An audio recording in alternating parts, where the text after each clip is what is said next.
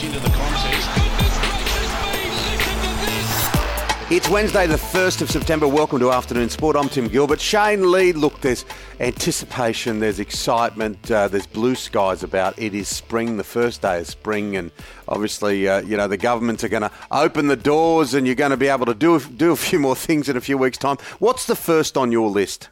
Well, the first thing on my list would be, hopefully, when you're allowed to, is have some of your mates around for a barbecue. It's one thing I love during summer, mate.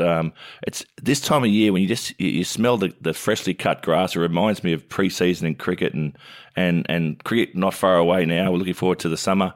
Yeah, I'll be getting my mates around, mate, for a few cold beers and a good old-fashioned Aussie barbecue, mate. That's what I'm looking forward to. Yeah, I don't blame you. I'm loving watching all the flowers come out and the trees spring to life. It is a great time of year. It is springtime, and that means it's a lot of great sport about as well. Toby Green's in some Barney Rubble's in some trouble because he's been suspended for a number of games, which will rule him out for any more finals matches for GWS. Rugby league players being rested. Nick Kyrgios blows up again. Is he gone at 26? There's so much more to talk about.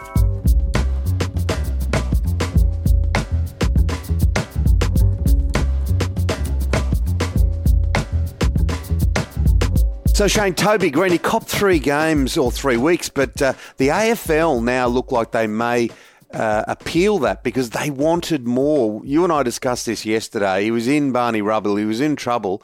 And look, even if it is just the 3 weeks, if GWS make any impact on this final series, he's not going to be there.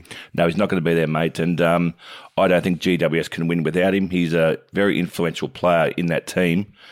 But unfortunately, mate, he's done the wrong thing a number of times throughout his career. So you're not looked favourably in these legal situations. And, he's going to really regret this one because you never know. They get on a roll and make a grand final, albeit it's going to be in Perth this year, just been announced. He's going to be very, very disappointed. He's become part of that folklore, isn't it? When you can hear kids talking about, that Toby Green, even if they don't follow it, he's the guy that has done this, he's kicked out, he's got that badge on him, and it doesn't really matter. Once it becomes inked permanently, it's almost impossible to take away. It is, and walking in, shouldering an umpire doesn't help your cause there at all. But I think when he looks back at his career, Toby Green will be very, very disappointed with his actions. So the AFL Grand Final 2 years in a row. Last year it was at the Gabba. This year it's in the Hermit Kingdom of Western Australia. So look, the thing about this, from an advantage perspective, is that they'll get a full crowd. That stadium is superb as well. It is a superb stadium. I've been there. It's the atmosphere is fantastic. You feel like you're right on top of the players. It's built beautifully. And the players get to, you make a grand final, you may only make one in your whole career. To play in front of a full crowd is a great opportunity and experience. And we called it here on Afternoon Sport many weeks ago. It will go to Perth, and we were right. Do you think the Demons can do it? I'd love it. Like Joe, my son, said, "Who are you going for, Dad?" I said, I want this fairy tale. I want this Melbourne Demons fairy tale to come true. Yeah, now that the Swans are out, for me personally, I'd love to see Melbourne win. I think it is a great fairy tale, and I think they're peaking at the right time of the season too, Tim. Okay, now let's look at the NRL. Some of these more successful clubs, little impact on this final round, are going to rest some of their superstars? Yeah, I think so. I think it's a bit of a given now. I think Melbourne will add another trophy to their cabinet as a minor premiership. They'll rest Munster. South have all but given up on that, so they just want to make sure that their players are fit. They're going to rest Adam Reynolds, Damien Cook, and Dane Gangai. And then Parramatta also resting Clint Gutherson, Juno Paulo, and Mitchell Moses, which I don't agree with resting Mitchell Moses. I think he's the type of guy that needs to play week in, week out. I would have kept him in the team, even though they're playing the Panthers. But then the Roosters welcome back Angus Crichton, Josh Morris, and Wira Hargraves. So they're looking forward to get a little bit of power back into the Roosters lineup. Yeah, well, some interesting games this weekend. It starts with the Roosters and Canberra tomorrow night. Of course, it's a pivotal game for Canberra. I don't think the Roosters have any realistic view that they can finish in the top 4. So they'll still want to win, as we know, because the higher you are, the better.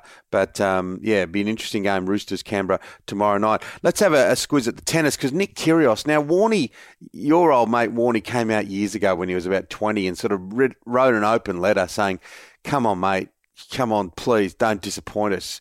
Do your best. You've got all this ability in the world. And it was, there's been an article written today basically saying, was Warney true? Now, you watched this game at the US Open, or match at the US Open, and it was typical, wasn't it? He went out in a whimper, sort of blew up, and tell me more. Well, he blew up the whole match. He played Roberto Bautista Agut. He lost 6-3, 6-4, 6-love. And Nick Kyrgios, he just whinged the whole match. He was blowing up because he'd throw his towel back, and under COVID laws, he couldn't pick up his towel. So he was blowing up that he was throwing in his towel, and then he wouldn't pick it up. Let's put it that way.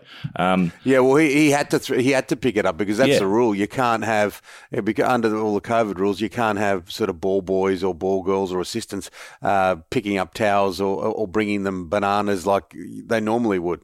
Yeah, but I read a really good comment from someone just on social media that said, it gets to a point in every match that Nick Kyrgios plays and you know he's going to lose, so all you do then in the crowd is trying to wind him up so he does something stupid. And at least he doesn't disappoint with that. But, really, really disappointing to watch. The other match that I thought was fantastic to watch was Andy Murray getting a wild card into the US Open. He played probably number 3 in the world, Tsitsipas, and it went to 5 sets. It's bloody hot over there at the moment. It's into the 70-degree Fahrenheit over there, and the players are sweating profusely. But Andy Murray, I reckon he's a smoky for the Australian Open the way he played there. Let's put it that way. And Ash Barty, a good win for her, eh? A great win from Ash Barty, yeah. She played last year's finalist, Vera Zvonareva, and a really, really tough win. She had a bit of a scare second set, but came through the goods. Once again, Ash Barty on track for another trophy. Yeah, what a year it's been for Ash Barty. 2021, Wimbledon crown and the Olympics and all the tournaments that she's won throughout the course of the year. And she just seems in a really happy place. Wouldn't it be fantastic if it culminated in early next year with an Australian Open win? I think we'd all absolutely love that. Now, we were blowing up, well, at least Dave Rennie was, that New Zealand wasn't going to play this last Bledisloe Cup match. It's on. And, will we see Quade Cooper rise like a phoenix again? Is this his last chance? Oh, it's got to be, mate. Quade Cooper's played 71 tests for the Wallabies. I don't know why we keep bringing back guys like this. They've been beaten and battered over the years. I think James O'Connor he's back as well, so he'll take his place. But just reading between the lines, Quade Cooper doesn't really expect to play, doesn't really want to be there. He wants to go back to Japan anyway. But they put the third match on Father's Day, Tim, so you're going to see a lot of upset dads on the North Shore, I reckon, come the end of Father's Day after another flogging by the All Blacks. Oh, well, hopefully being on Australian soil, we're a lot better chance. Eden Park is difficult. I think James O'Connor will really help. We'll have to sort of forget about that second game where they sort of look rudderless towards the end and put our hopes on the first game where they really did challenge New Zealand. But let's hope they can. Let's hope that Rennie's team can spark up, because we're not far away from a lot more international games being played. Now, Justin Langer, he's been working the phones, Shane. He's been working the phones like a politician, talking to all the senior players, and Ricky Ponting's come out supporting him. It is Justin Langer gate, isn't it? It's a saga, this. It is, and he's saying I've had really upfront, honest and robust discussions with each player, which is really, really hard to do. Like, how do you sit there honestly as a player and then tell the coach personally that you don't like him, you don't think he's doing a good job? Are they going to tell the truth, or are they just going to bullshit? Well, it sounds like bullshit to me, because Langer's saying that, no, they're all up front and honest, and we're all better for it now, and we're all going to move on and play happy families. I can't see how that can work. Yeah, making the phone calls. It's difficult. To, look, it's a lot easier in a group, isn't it, to say that we don't like someone that. But if someone just pings a phone call, many would wonder, why do I need to tell the truth? So anyway, I don't think that's going to go away in a hurry, is it? No. Now, what about the big Shaquille O'Neal? We see him on I think it's all the PointsBet ads. He's quite funny with his Australian colloquial comments and go the Rabbitohs and stuff. It was an interesting story, this, about him and his $54 million shoe deal, apparel deal that he sort of blew up in smoke when he got sledged. He did, mate. So he turned down a $54 million shoe deal with Reebok. He was with them for most of his career. I think he was paid $20 million a year prior to that. But he was walking off the court, and a mother, a lady called him a motherfucker, and said that the Reebok shoes were too expensive for the kids. What are you doing, taking all this money and pushing the prices up? So he then turned down the deal, went away, created his own brand called Shaq Shoes, I think it is, and he sold them with Walmart for $29 to $19 for a pair of shoes, and he's sold over 400 million pairs of shoes now. Good on you, Shaq. And he said they made them look cool, so the kids are not buying cheap-looking shoes, but they're buying cool shoes that are affordable. And he's made a lot more money out of it. Yeah, I wonder whether many were wearing the size 25s that he used to wear. I remember watching him live at Staples Center once many, many years ago in Los Angeles. What a force, what a human. He's massive. Shaquille O'Neal, the big Shaq. Now, mate, let's wind the clock back because in your heyday, you were very good on the cricket field, but you're good on the circuit as well. You loved the nightlife. There was no question about that. We know that. You still do. But also the odd celebrity appearance. Mate, what happened with you and Oliver Tennis Racket and Liz Smiley? Can you tell me? Yeah, well, I was lucky enough to be invited up to Noosa to play in a tennis tournament where we all got paired with a tennis player. I got Liz Smiley. Remember her from the chewing gum, mate. Yeah, and the tennis. She had a lisp. You know, True Extra. Extra has a great taste. It really lasts. Anyway, so I got paired with her. We got through to the final against Scott Draper, who that year was playing in both the Australian Open tennis and Australian Open golf. Fantastic sportsman. Yeah, and nice guy too, isn't he, Scott Draper? Really nice guy. And he spent some time with me on the court sort of prior to the final. But his partner was the lead guitarist from Powderfinger, Darren Middleton, who wasn't a great tennis player. Anyway, we got through the final. I aced Darren Middleton first, and we were all mic'd up in the stadium as players. I then aced Scott Draper, which I'll still take to my grave, which was I thought was fantastic. And then as I was about to serve the third one to Darren Middleton, the guitarist from Powderfinger, he said to me before I served, "Hey Shane, do you think you'd get me Brett's autograph after the match?" And the crowd laughed. To which I retorted, "As long as you get me Bernard Fannings," and I fucking aced him as well. So, so that was brilliant. But anyway, bloody Liz Smiley dropped a serve and we lost the match, mate. So bloody Liz cost me there, but she was a fantastic partner, and it was a wonderful experience for me. Is the happiness slowly creeping back? Yeah, it's slowly creeping back. Nicely put, Timmy. Powderfinger. Oh, that's a great return sledge. That's one of the great return sledges of all time, Bernard Fanning. Because as soon as they were good, obviously, all the other guys in Powderfinger. Yep. But as soon as he left that band, they were just powder, weren't they? Like he was everything to that band.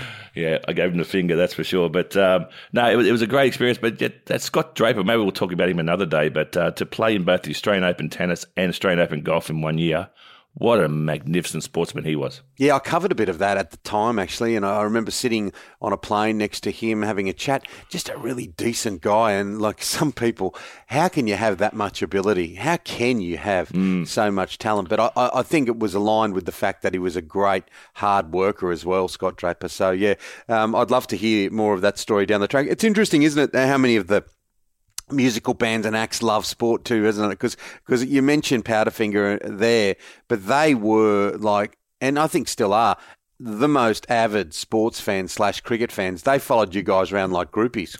They did, and there's a folklore going on. So the Powderfinger's first ever big concert was in Brisbane. It was after the Vulture Street album, I think.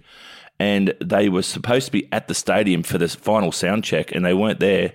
And they called the band members, and they were at a Sheffield Shield game watching Queensland. They said, "We'll be there in a minute. Queensland need one more wicket." So they love their sport. Definitely the Powderfinger boys and cricket in particular. Yeah, I love their music too. That's it for Afternoon Sport today. Make sure you hit follow or subscribe wherever you listen. A big thank you to our sponsors. Yeah, www.xblades.com.au. And of course, the great man, our producer, Mr. Dan McHugh. We'll be back tomorrow with your daily dose of sport. We'll see you then, guys. Take care.